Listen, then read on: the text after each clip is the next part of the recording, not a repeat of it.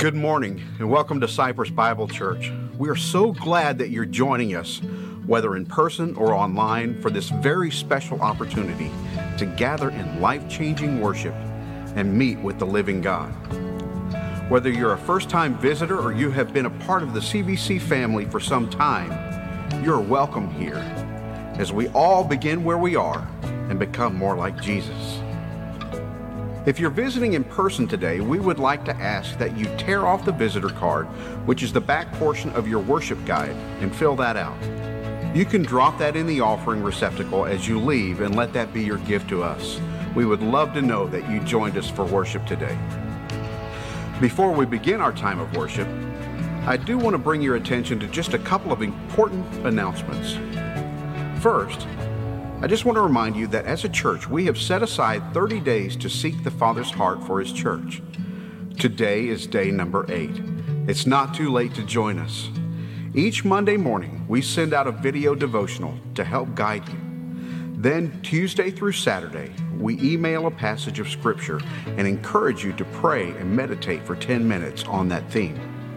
Together, let us seek to understand God's will. Secondly, we mentioned last week the start of the men's ministry series entitled Created for Relationship. Due to the need to create additional space for more men to attend, we have added an additional meeting day and time. Now, this series will meet both on Wednesday evenings at 6:30 p.m. and on Thursday mornings at 6 a.m. Please check out the church website if you want more information on this series. You can also sign up at the Welcome Center or contact Brian Carroll at the church office. The living God, the one who created the heavens and the earth, the one who spoke them all into being and set them into motion, the one who is above all things, and because of Him they exist. He is the one that has invited us to meet with Him, and we respond.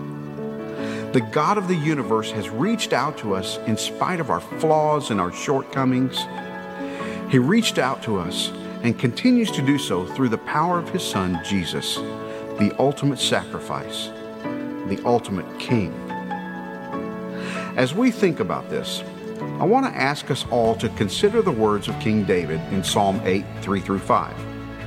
Here he says, "When I consider your heavens, the work of your fingers, the moon and the stars which you have set in place, what is mankind that you are mindful of them? Human beings that you care for them. You have made them a little lower than the angels and crowned them with glory and honor."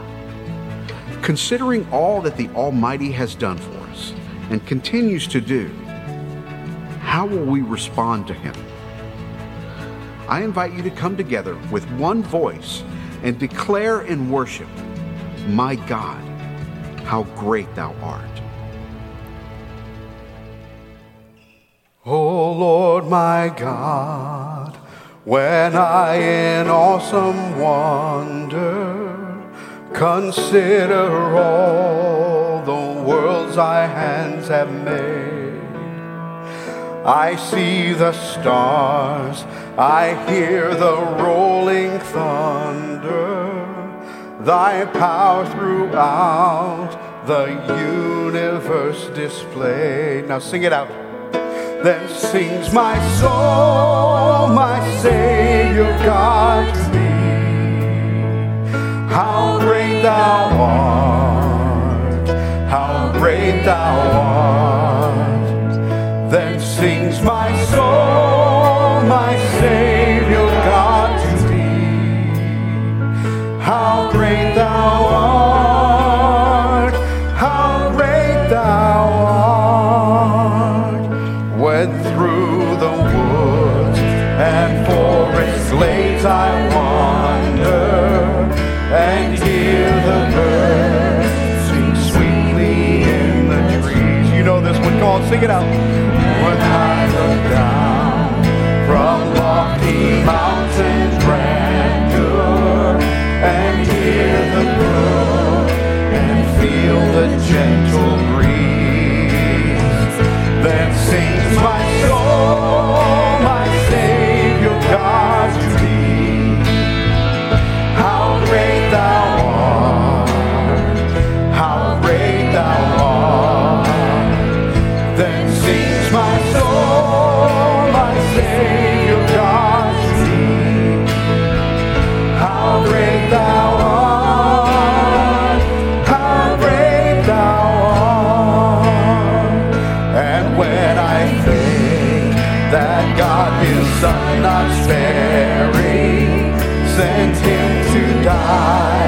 I scarce can take it in, that on the cross my burden gladly bearing, he bled and died to take away my sin.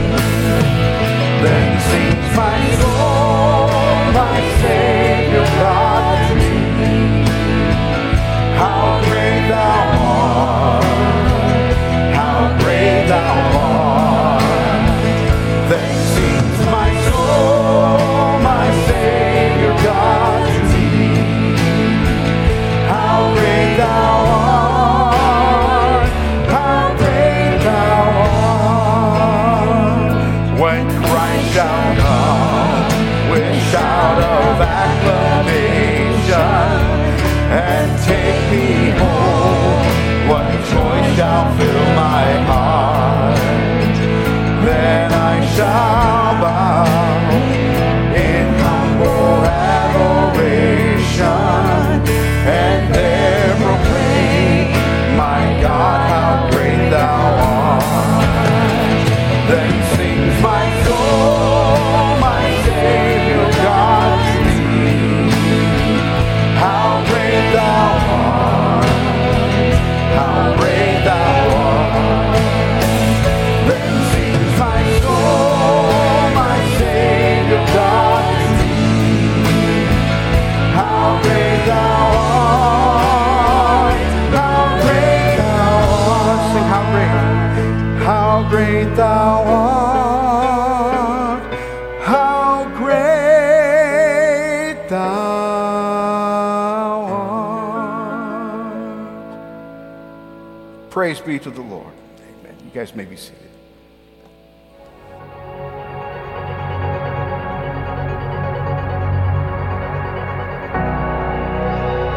No other king could vanquish the war horse or silence the warrior's rage while riding the lowly back of a donkey. No other king could break the dominion of darkness, the tyranny of evil, with a reign of grace and a kingdom of peace. No other king could give his life for the redemption of rebels, his wealth to welcome the outcast. Jesus is that King, the King of glory, Son of the living God. Not just another king, not just another prophet, not just another teacher. He was the one the world had been waiting for, the one to deliver us from captivity, the Son of David and Abraham's chosen seed. He is the goal of the Mosaic law, Yahweh in the flesh. He is the one to establish God's reign and rule, to heal the sick, give sight to the blind, freedom to the prisoners, and proclaim good news to the poor. This Jesus was the Creator come to earth and the beginning of a new creation. He embodied the covenant, fulfilled the commandments, and reversed the curse. This Jesus is the Christ that God spoke of to the serpent, the one prefigured to Noah in the flood, the one promised to Abraham, the one guaranteed to Moses before he died, the one promised to David during his reign, the one revealed to Isaiah as a suffering servant, the one predicted through the prophets and prepared for through John the Baptist. He is the Father's Son, Savior of the world, and substitute for our sins, more loving, more holy, and more wonderfully terrifying than we ever thought possible. He is our Jesus, and there is no other king like him.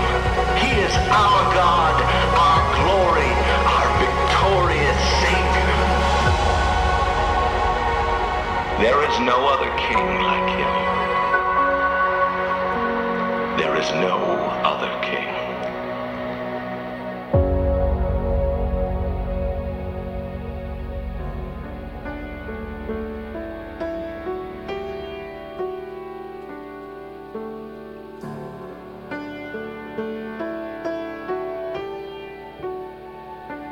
In the darkness we were waiting, without hope, without light, till from heaven you came running.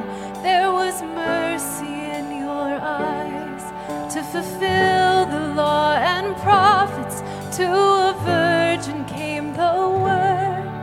from a throne of endless glory to a cradle in the dirt.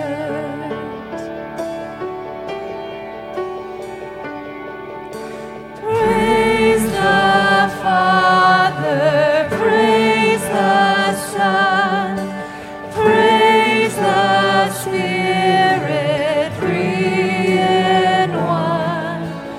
God of glory, majesty, praise forever to the King of Kings.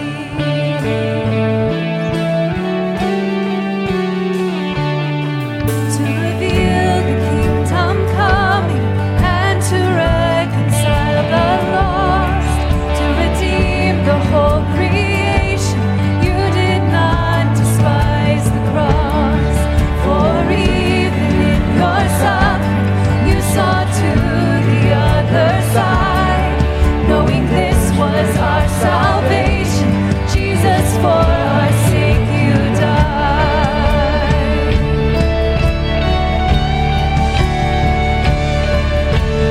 Praise the Father, praise the Son, praise the Spirit, three in one.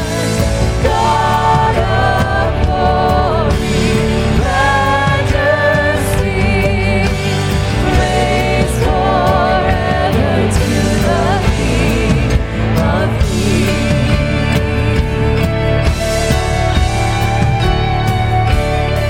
In the morning that you rose, all of heaven held its breath, till that stone was moved for good, for the Lamb had conquered death. And the dead rose from their tombs, and the angels stood in awe, for the souls of all who come to the Father are restored. When the church of Christ was born, then the Spirit lit the flame.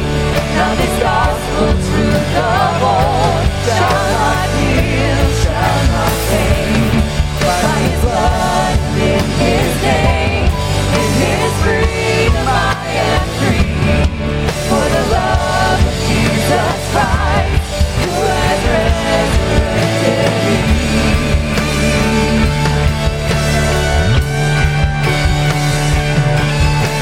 Praise the Father, praise the Son, praise the Spirit, three in one. God of glory, majesty, praise forever to the King of Kings. Praise forever to the King of Kings.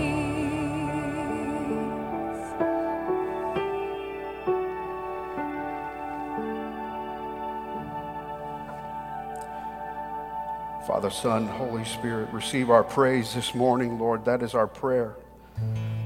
Lord, we offer this sacrifice of praise to you for your glory, for your honor, Lord. Lord, may it arise to you like a sweet aroma.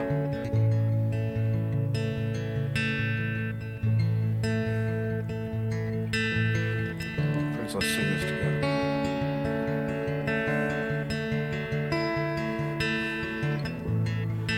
There's nothing worth more that will ever come close. Nothing can compare. You're our living hope. Your presence,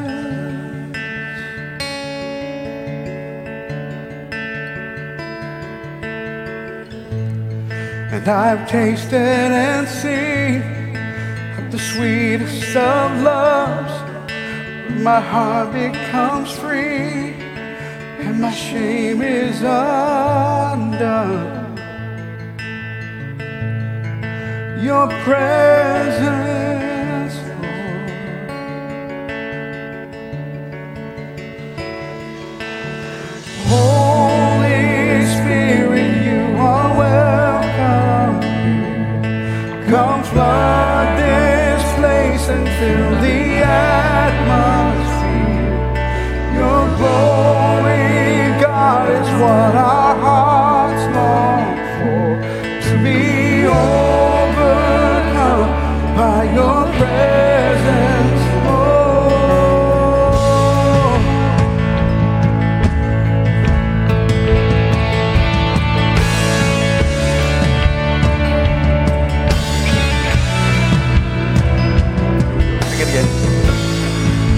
there's nothing worth more that will ever come close.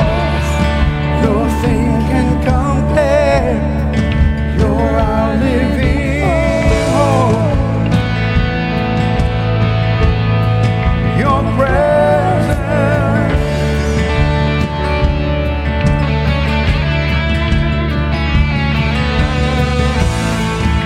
I've tasted and seen of the sweetest of love.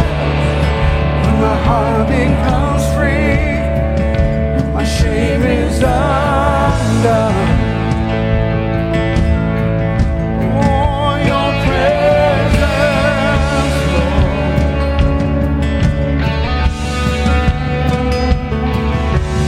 Holy Spirit, you are welcome. Come flood this place and fill the atmosphere. Your glory, God, is what our hearts long for. To be overcome by your presence. Will you sing that again? Oh, Holy Spirit, you are welcome. Come flood this place and fill the atmosphere. Your glory, God, is what our hearts long for. To be overcome by your presence, Lord.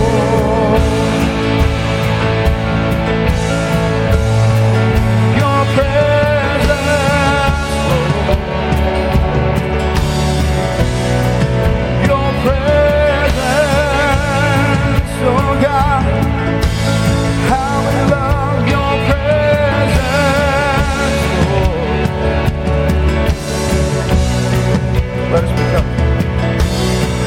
Let us become more aware of your presence. Let us experience the glory of your goodness. Let us become more aware of your presence. Let us experience the glory of your goodness. Let us become more aware of your presence. Let us experience the glory of your goodness. Let us become more aware of your presence. Let us experience the glory of your goodness.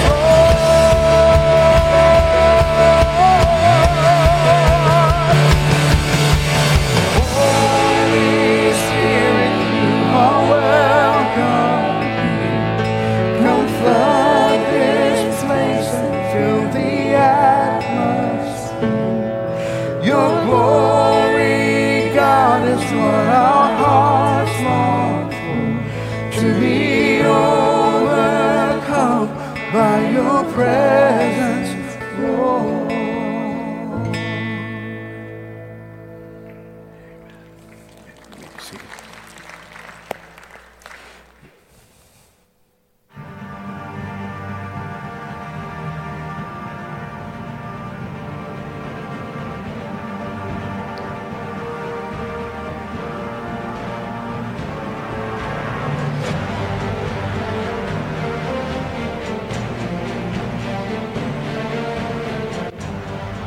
Welcome, I'm Conchita Morales, and this is the Back in Time Exploration News Network, where we take a bite out of history. We go anywhere in time to bring you the biggest stories. I feel very honored to have in our studio today the Apostle Paul. Paul, sir, thank you so much for coming. Welcome. My pleasure. Anything for the cause of Christ. I'd like to focus on part of your first letter to the Corinthian church. You teach about the role of the Holy Spirit helping us to fully understand Scripture. Yes, we need the help of the Holy Spirit because sin has confused our ability to fully understand the truth of God's Word. So to fully understand God's Word, we need the Holy Spirit. Yes, but let me be clear. Those who sincerely seek God will find him. Jeremiah 29:13 records that God tells us, "You will seek me and find me when you seek me with all your heart." And when people seek God with all their heart, they find him. Yes, they find Jesus. At that moment, when they first believe and repent, they receive the Holy Spirit. And as believers seek to understand God's word, the Holy Spirit guides them to understand God's truth? Yes, think about this. The Holy Spirit guided people to write the Bible, and he guides us to understand the Bible. He will never guide you the wrong way. Yes, Jesus told his followers, "Oh, there is so much more I want to tell you, but you can't understand now. When the Holy Spirit, who is truth, comes, he shall guide you into all truth." Yes, and the Holy Spirit guides us to live according to the Scripture. Just as you wrote in your letter to the Corinthians, that the person without the Spirit does not accept the things that come from the Spirit of God, but considers them foolishness and cannot understand them because they are discerned only through the Spirit. Yes, the bottom line is you need the Holy Spirit to understand God's Word. God's wisdom may seem foolish to the world. Thank you, Paul, very much. It has truly been an honor. This truth that the world often sees God's wisdom as foolish takes us to a story that illustrates this point. This is a true story that happened during an international cross-country competition. Ivan Fernandez was a runner from Spain competing in the race along with Abel Mutai, a runner from Kenya. Abel was in first place but stopped short of the finish line, not understanding the sign showing where the finish line was. Ivan, the Spanish runner, shouted to Abel that the finish line was further ahead, but Abel didn't understand Spanish. So Ivan gently pushed Abel toward the finish line so that Abel would finish in first place. Ivan refused to take advantage of what was clearly a mistake on Abel's part. Many people thought Ivan's choice not to pass up Abel was foolish. Ivan chose to do the right thing and help Abel understand where the finish line was and finish in his rightful first place. A journalist asked Ivan, "But why did you let the Kenyan win?" Ivan replied, "I didn't let him win. He was going to win. The race was his." The journalist continued to press Ivan why he hadn't just passed up Abel to win the race. Ivan looked at the reporter and said, "But what would be the merit of my victory? What would be the honor of that medal? What would my mom think of that? Would my country have felt proud?" When Ivan said, "What would my mom think?" this is much like when we ask ourselves, what would Jesus do? What would God think? Doing the right thing according to God often seems foolish to the world. So we have learned we need the Holy Spirit to understand God's word fully and to apply it to our lives. And we receive the Holy Spirit at the moment we believe in Jesus.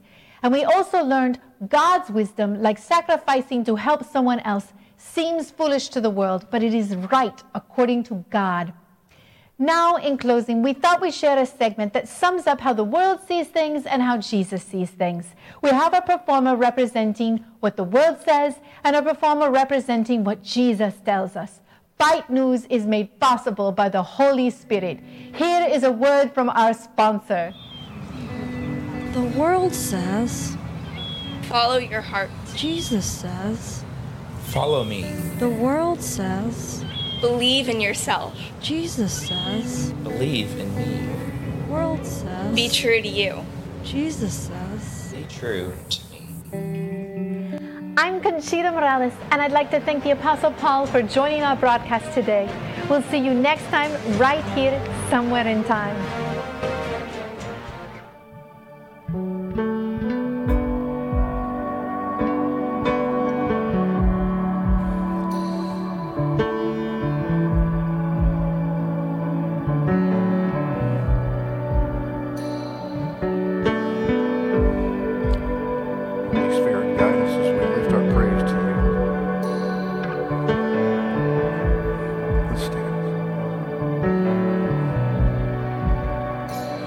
You are here, moving in our midst.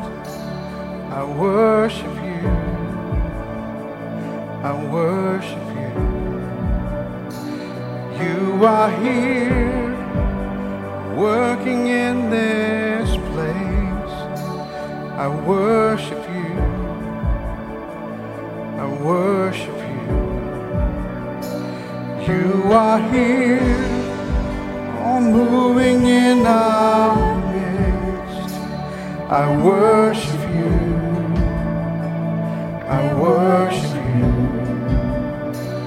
You are here, working in this place. I worship you. I worship you. You are waymaker, miracle worker, promise keeper, light in the darkness. My God, that is who you are.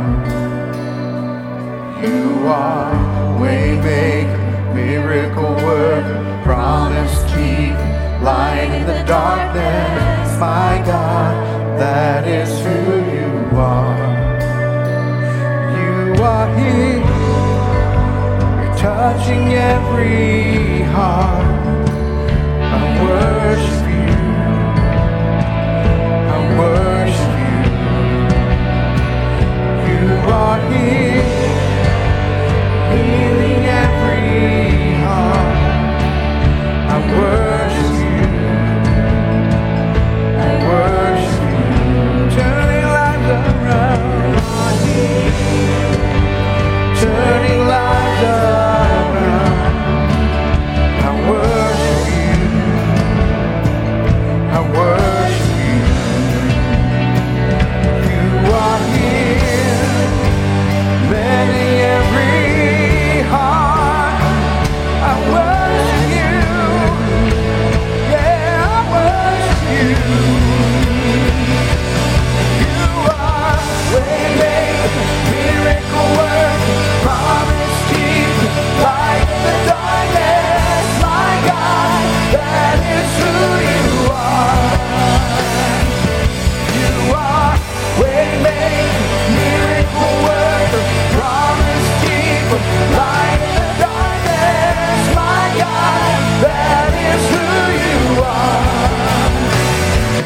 You are waymaker, miracle worker, promise keeper, light in the darkness. My God, that is who you are.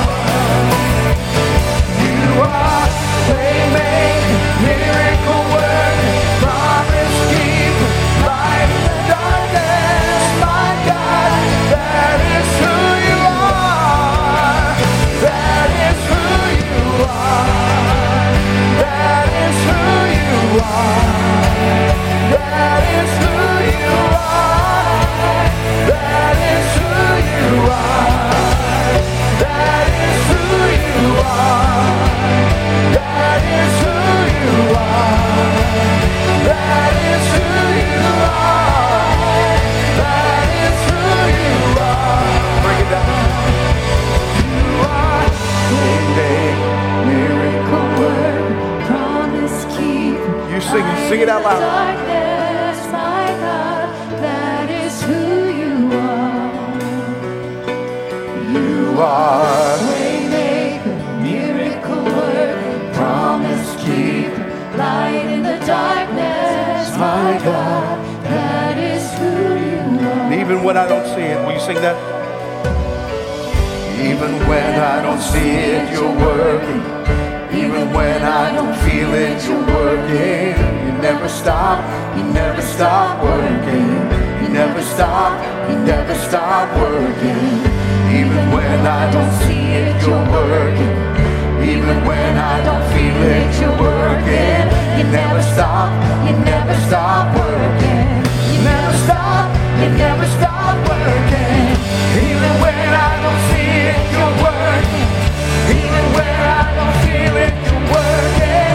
You never stop working. You never stop working. Even when I don't see it, you're working. Even when I don't feel it, you're working. You never stop working. You never stop working.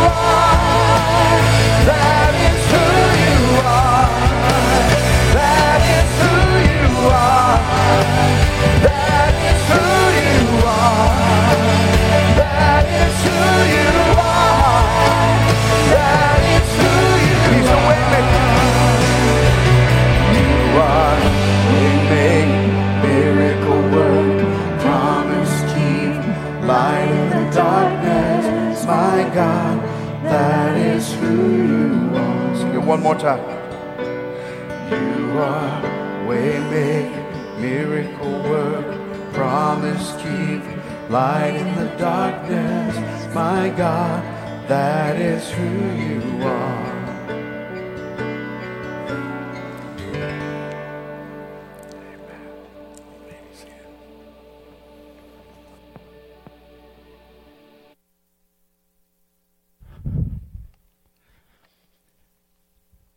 I got to thinking about my philosophy class in freshman year of college, wondering how much I remembered. I certainly remember my professor, Professor May Stewart, made an impact on my life. She also was, the other course that she taught was Greek, and I had that in my second year with her. And I was one who tried to put the fun in philosophy. And Professor Stewart, not a big fan of that.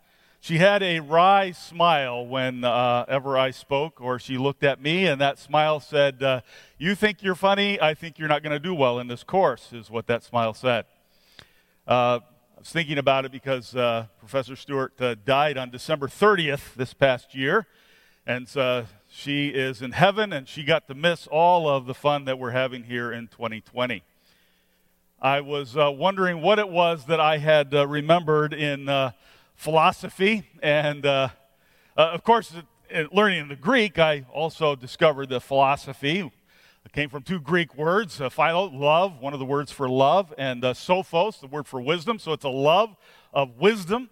And looking back on learning ontology and epistemology and other branches of philosophy, all of which is trying to answer these basic questions of where do I come from? What do I know? How do I know it? What is good? What is beautiful? How do I act? Those are the philosophical questions, the questions that are sought to be answered by various levels of reasoning and rationality. And those questions are still important today. They're important as they were in ancient Corinth, as we are studying this letter written by the Apostle Paul to the Corinthian people who were part of the church that he had founded. Paul had gone there preaching the good news of Jesus into this very important and secular city. And he'd gone there in about 50 AD, spent 18 months, and in the course of that time, some people had believed and turned from their false beliefs and humanism, philosophies to follow Jesus, and a church was formed. Paul planted a church there, and then after those 18 months, he went off to spread the gospel in other places and left those Christians behind. And then several years go by, and Paul hears that this church is struggling. And why are they struggling? Well, they are still being influenced by the worldview of their city. The Corinthian people had wealth. There were many poor, impoverished among them as well, but they were a wealthy city. They were arrogant in their approach to life. They were competitive. They were elitist. They were highly educated, and they were enamored with Greek rhetoric and philosophy. And so these new Christians were struggling because they were mixing in this worldly wisdom and philosophy with the truth of the gospel. And as a result, the church was divided. They were in conflict. We've seen that already. We'll see that more in the letter as we go through it. And they acted selfishly. They had wrong views of sex and of marriage. They were misusing the freedom that they had in Jesus, and so on. And so Paul wrote this letter to correct them. That's why I've named this series, as we go verse by verse through this letter, Corrected. These Christians were caught up in the philosophy and the immorality, the worldly reasoning that was around them, and this letter tells them how they must correct that. They correct their reason and their behavior through the wisdom of God. And it's a message that we still need desperately in our world today. That same problem occurs in churches across this country and around our world, and in the lives of Christians as well.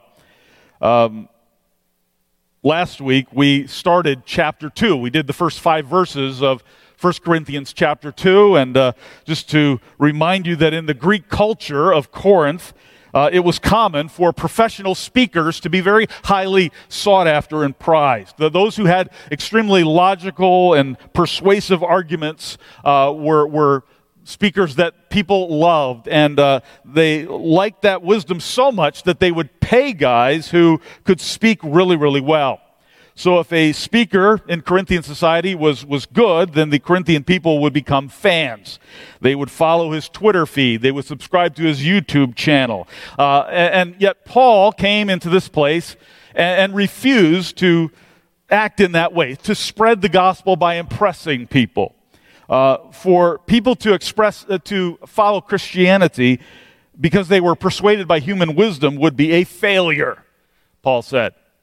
And so he refused to manipulate people into following Jesus and avoided eloquence. That's what we've learned so far. So now we come to chapter 2, verse 6 this morning. And Paul begins to talk about wisdom. And he talks about God's secret wisdom, which sounds very mystical to us. But there are three questions that I want us to answer from this text today.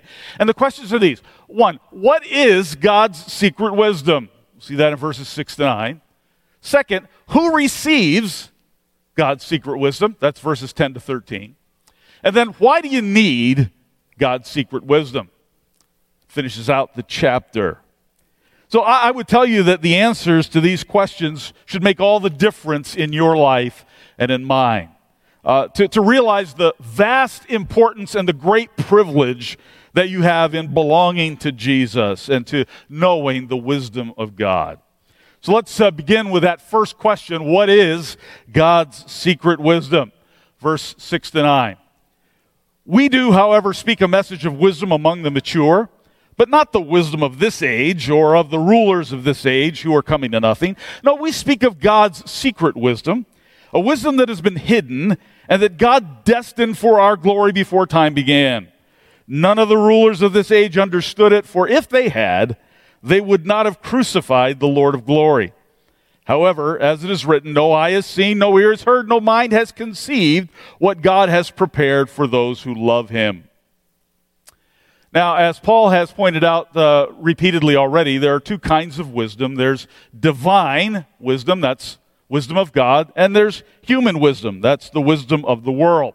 And the church at Corinth went wrong because they were basing their approach to life, still basing their approach to life, on the wisdom of the world. And Paul rejects this and points to the church to true wisdom. And notice he says, I'm telling this among the mature.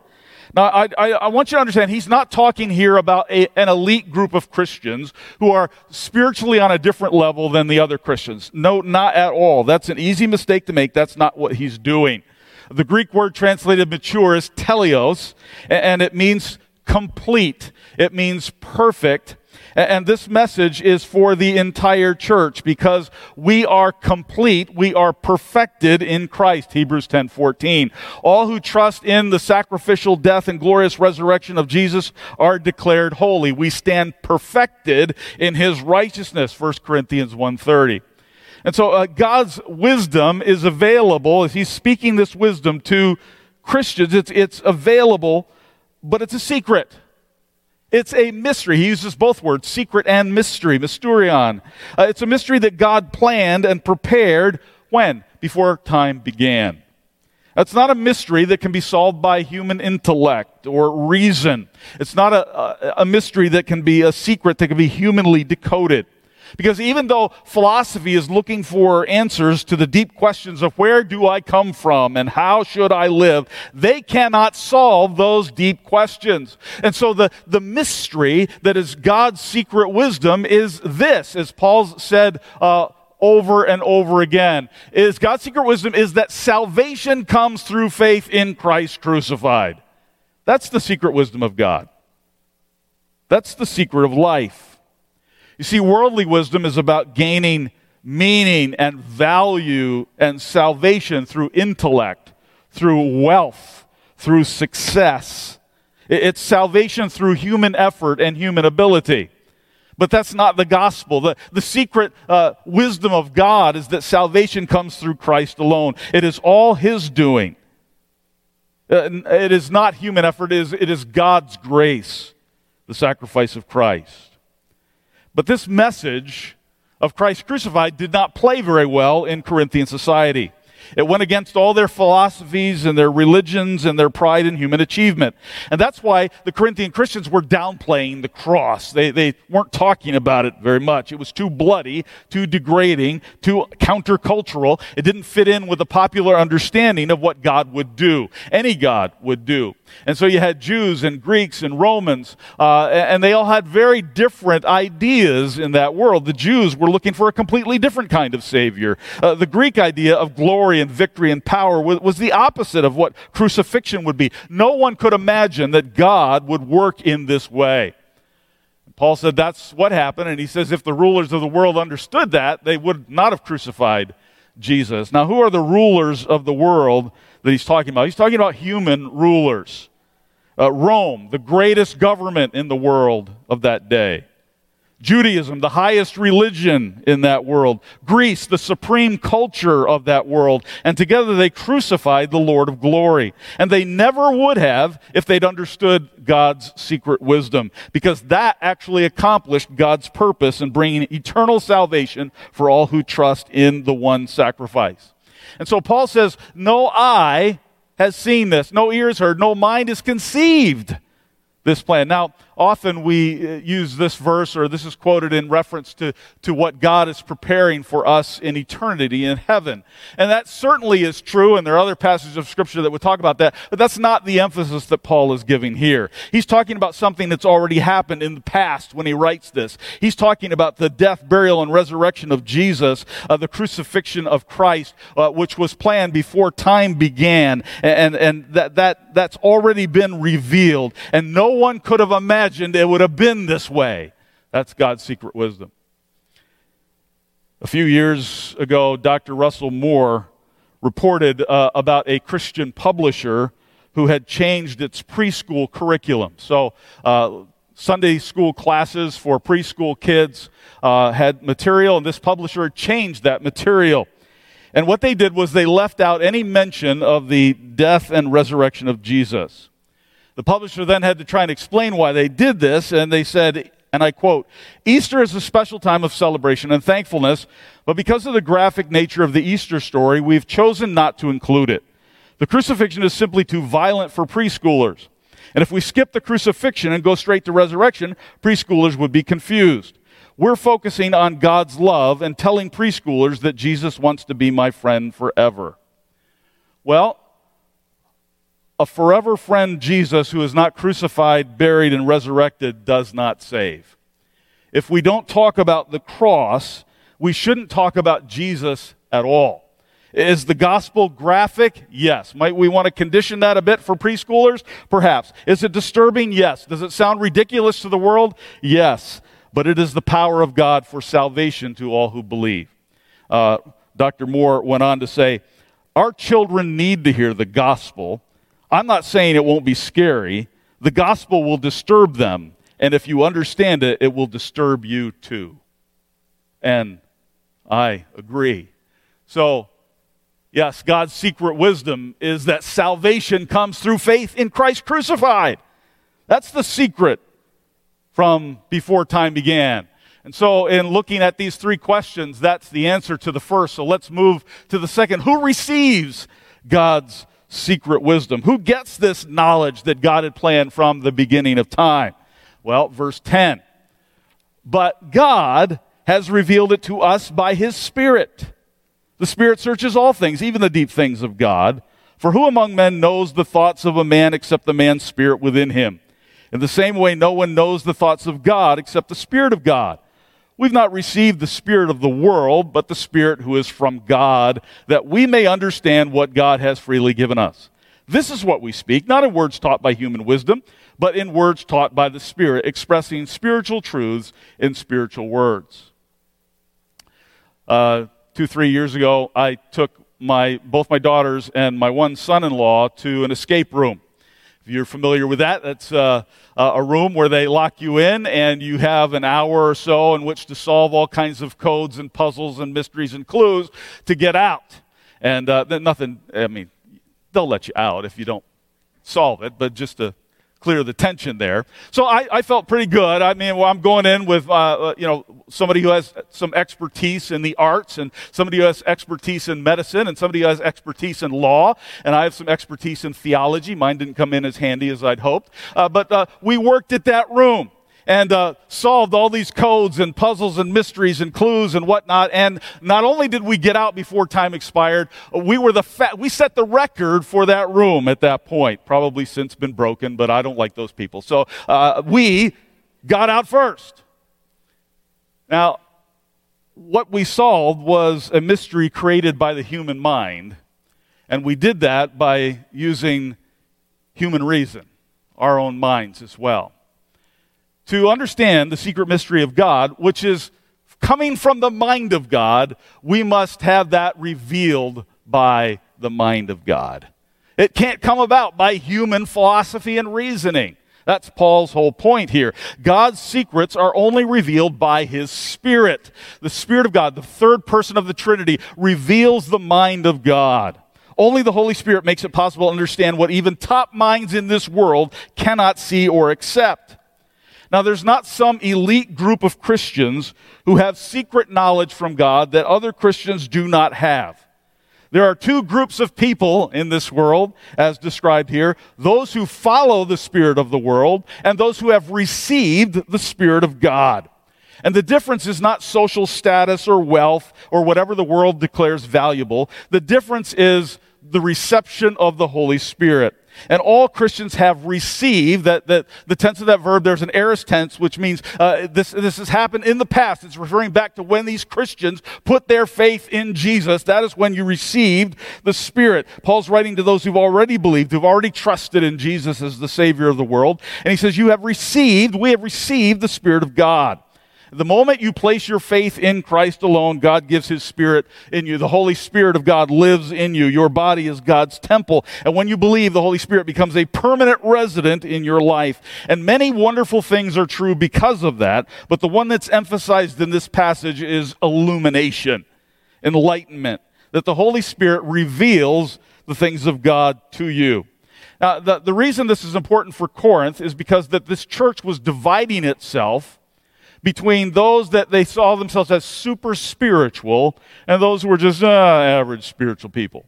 It was dividing itself among those who displayed these spectacular spiritual gifts and those who were just average in their giftedness. And Paul makes it clear, no, that there is no such division. Everything is by the grace of God. You have all received the Holy Spirit. And so therefore, here's the point of answering this question. The deep things of God are revealed by the Spirit to all Christians.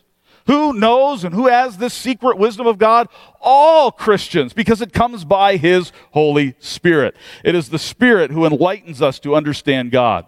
And without the illumination of the Spirit, human beings couldn't even begin to dream up what God had planned. Who could have guessed that the Savior would die on the cross and rise from the grave after 3 days to secure new life for those who believe? But when the Spirit of God, God the Spirit, knowing the thoughts of God, when that Spirit illuminates the human heart, then we're transformed by this amazing truth. And the same Spirit who transforms you also enables you to understand the things of God. And the moment you come to Jesus, the Holy Spirit lives in you and gives you insight into God's truth. He's there to help you see and understand and apply all that God has revealed about himself. The Spirit teaches you and reminds you and guides you and gives you wisdom and reveals the deep things of God. This is not some special gift given to some but not others who believe. No, the same Spirit who lives in you lives in me if you belong to Jesus. So that's the second question answered. Who receives God's secret wisdom? All believers, because it comes by the Holy Spirit. Let's go to the third question. Why do you need God's secret wisdom? Why do you need this? What's the point? Well, some of that's very obvious, but let's look at the final verses. Verse 14, the man without the Spirit does not accept the things that come from the Spirit of God, for they're foolishness to him, and he can't understand them, because they're spiritually discerned. The spiritual man makes judgments about all things, but he himself is not subject to any man's judgment.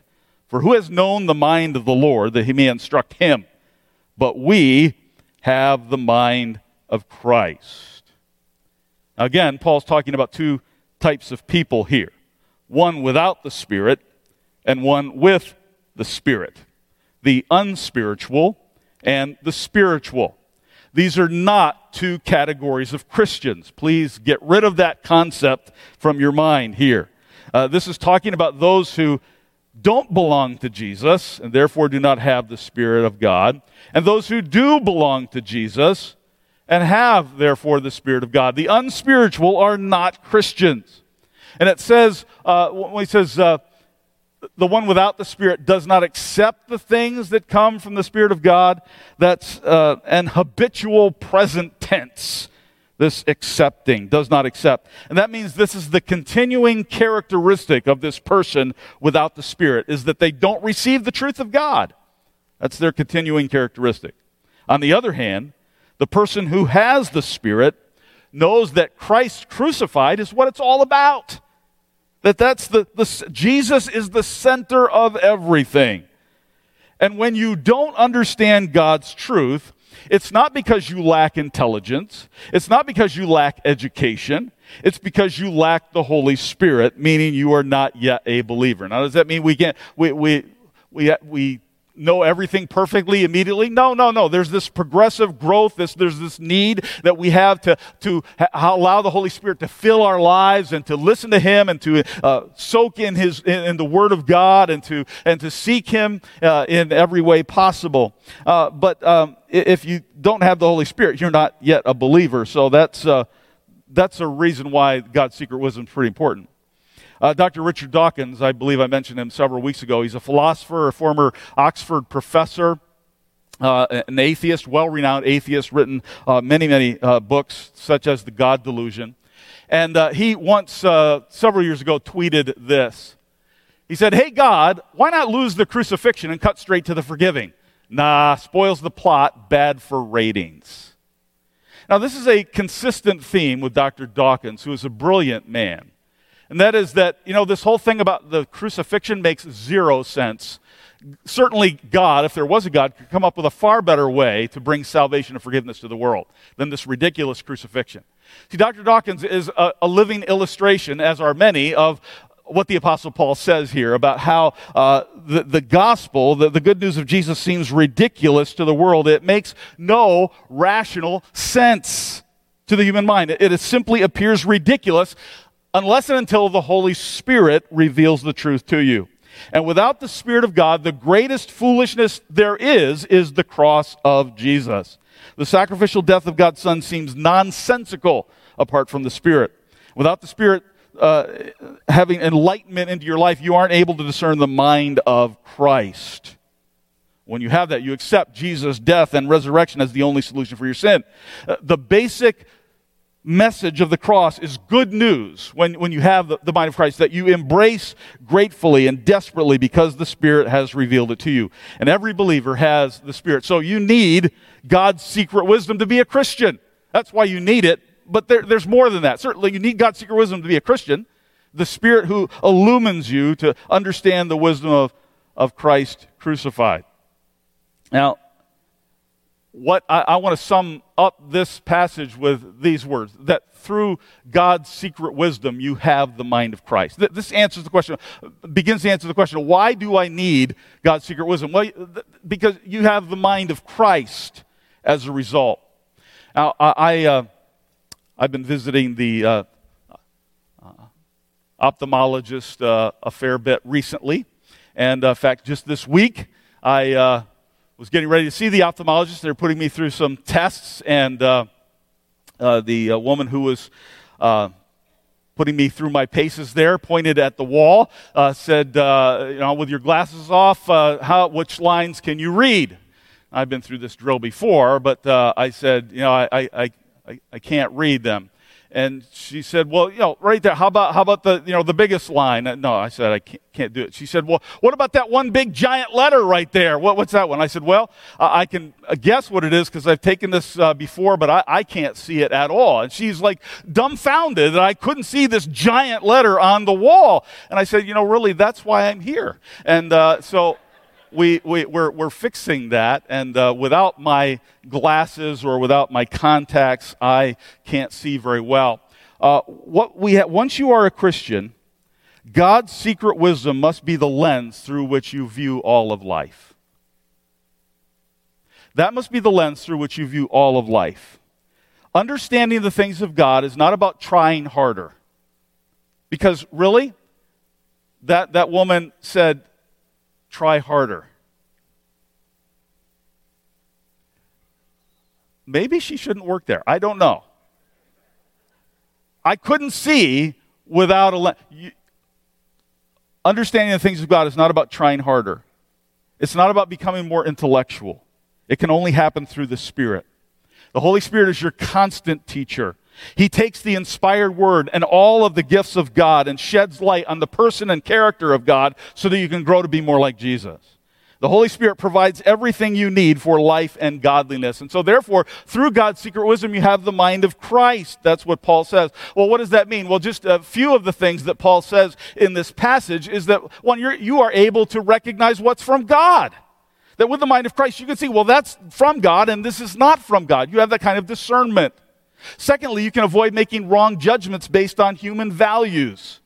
So Plato in his philosophy tried to come to what is the chief good that we can attain. Well, God says you can't come at that through human wisdom, but you can by having the mind of Christ, the wisdom of God. Third, you're able to grow in your understanding of Scripture.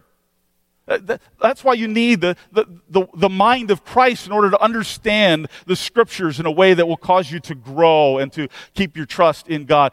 Fourth, you can discern between God's wisdom and worldly wisdom. What God says is right and what the world says is right. And fifth, you can refuse to be defined by the judgments of others. That's what Paul says here. It's like others who are going to judge you based on worldly wisdom, that's no big deal. What's important is what God has said about you. And then finally, you're able to evaluate life through the lens of Christ crucified. You realize that the gospel of Jesus, his death, burial, and resurrection, is not just something that you know once and that's it. No, this is how all of life must be viewed. That is the secret wisdom of God. And if you know and believe that, then every area of your life, from marriage and parenting to how you are a worker to how you do politics and all the rest of it, must be viewed through that lens. Otherwise, you're dealing with worldly wisdom. Now, I'm sure you'd all agree that the internet contains an amazing amount of information. I belong to 3 libraries, the Harris County Library online and to 2 research libraries, and I'm always just amazed at how much knowledge there is at my fingertips, to be able to search historical, scholarly things that are just so obscure, and it's just amazing. And the internet is full of information. A recent estimate says that the web is just over 1 million exabytes in size. Now, an exabyte is 1 billion bytes. That's 1 exabyte.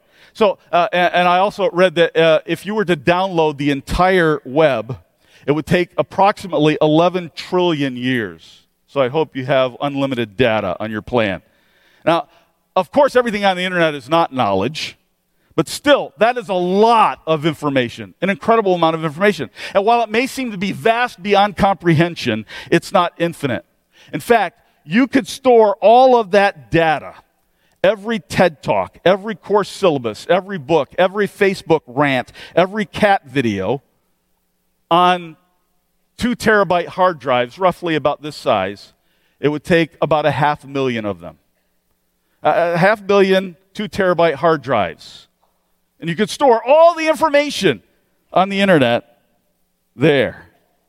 And you say, well, how much is that? Well, all of those hard drives could easily fit into one large room the size of your local grocery store. Imagine that for a moment. The breadth of human knowledge can be stored in a space where you shop for groceries. But to all who believe, God has entrusted the mind of Christ. You are God's temple. You are a room in which the Spirit of God lives. The wisdom and knowledge of God revealed in you. The unsearchable riches of Christ flowing through you. And that should not fill you with pride. It should fill you with awe and confidence in Almighty God. And it should motivate you to look at everything through the lens of the gospel, because you have the mind of Christ, the secret wisdom of God.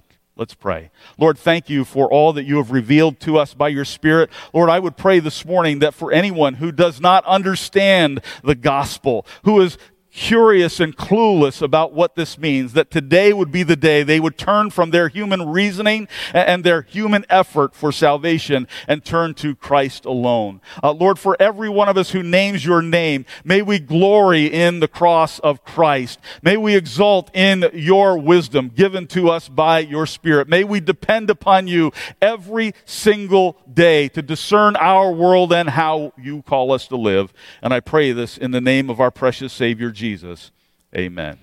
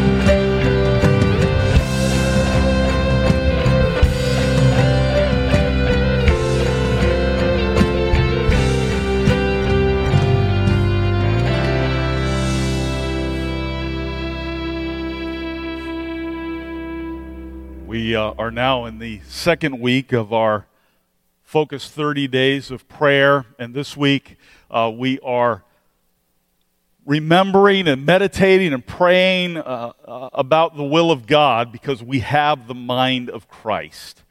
And as we've heard this morning, the mysteries of God's wisdom revealed to those who love Him, this week, would you spend some moments praying and meditating on that truth, asking God to reveal Himself to you? One of the ways in which we need the wisdom of God is just to see how we look at other people, to know that we have a God who cares about lost people, and that we would have that heart for the lost, that God is not willing that any should perish, but all should come to repentance. That we would have this viewpoint, the wisdom of God, the mind of Christ, as we see each other and the differences that are between us in some ways, and yet to be able to look beyond that for the beauty of the cross. So this week, pray, seek the mind of Christ, use the mind of Christ by the power of the Holy Spirit. Receive this benediction from 2 Corinthians. Now the grace of the Lord Jesus Christ and the love of God and the fellowship of the Holy Spirit be with you all forever. Amen. God bless you.